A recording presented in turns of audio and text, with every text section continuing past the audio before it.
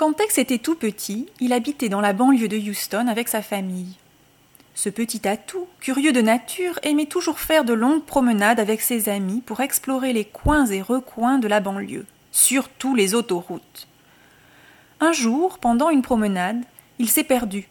Heureusement, après des heures et des heures, il a trouvé l'entrée de l'aéroport Bush International. Fasciné par le bruit et le mouvement, il s'est précipité vers les avions. Tandis qu'il examinait un avion de plus près, un homme l'a brusquement pris et il l'a jeté à l'intérieur avec les bagages. 8 heures plus tard, l'avion est arrivé à Paris, où Tex commencerait sa nouvelle vie française. Tex a passé le reste de son enfance en France. En fait, il est devenu 100% français. Quand il était adolescent, il se considérait comme un disciple de Sartre.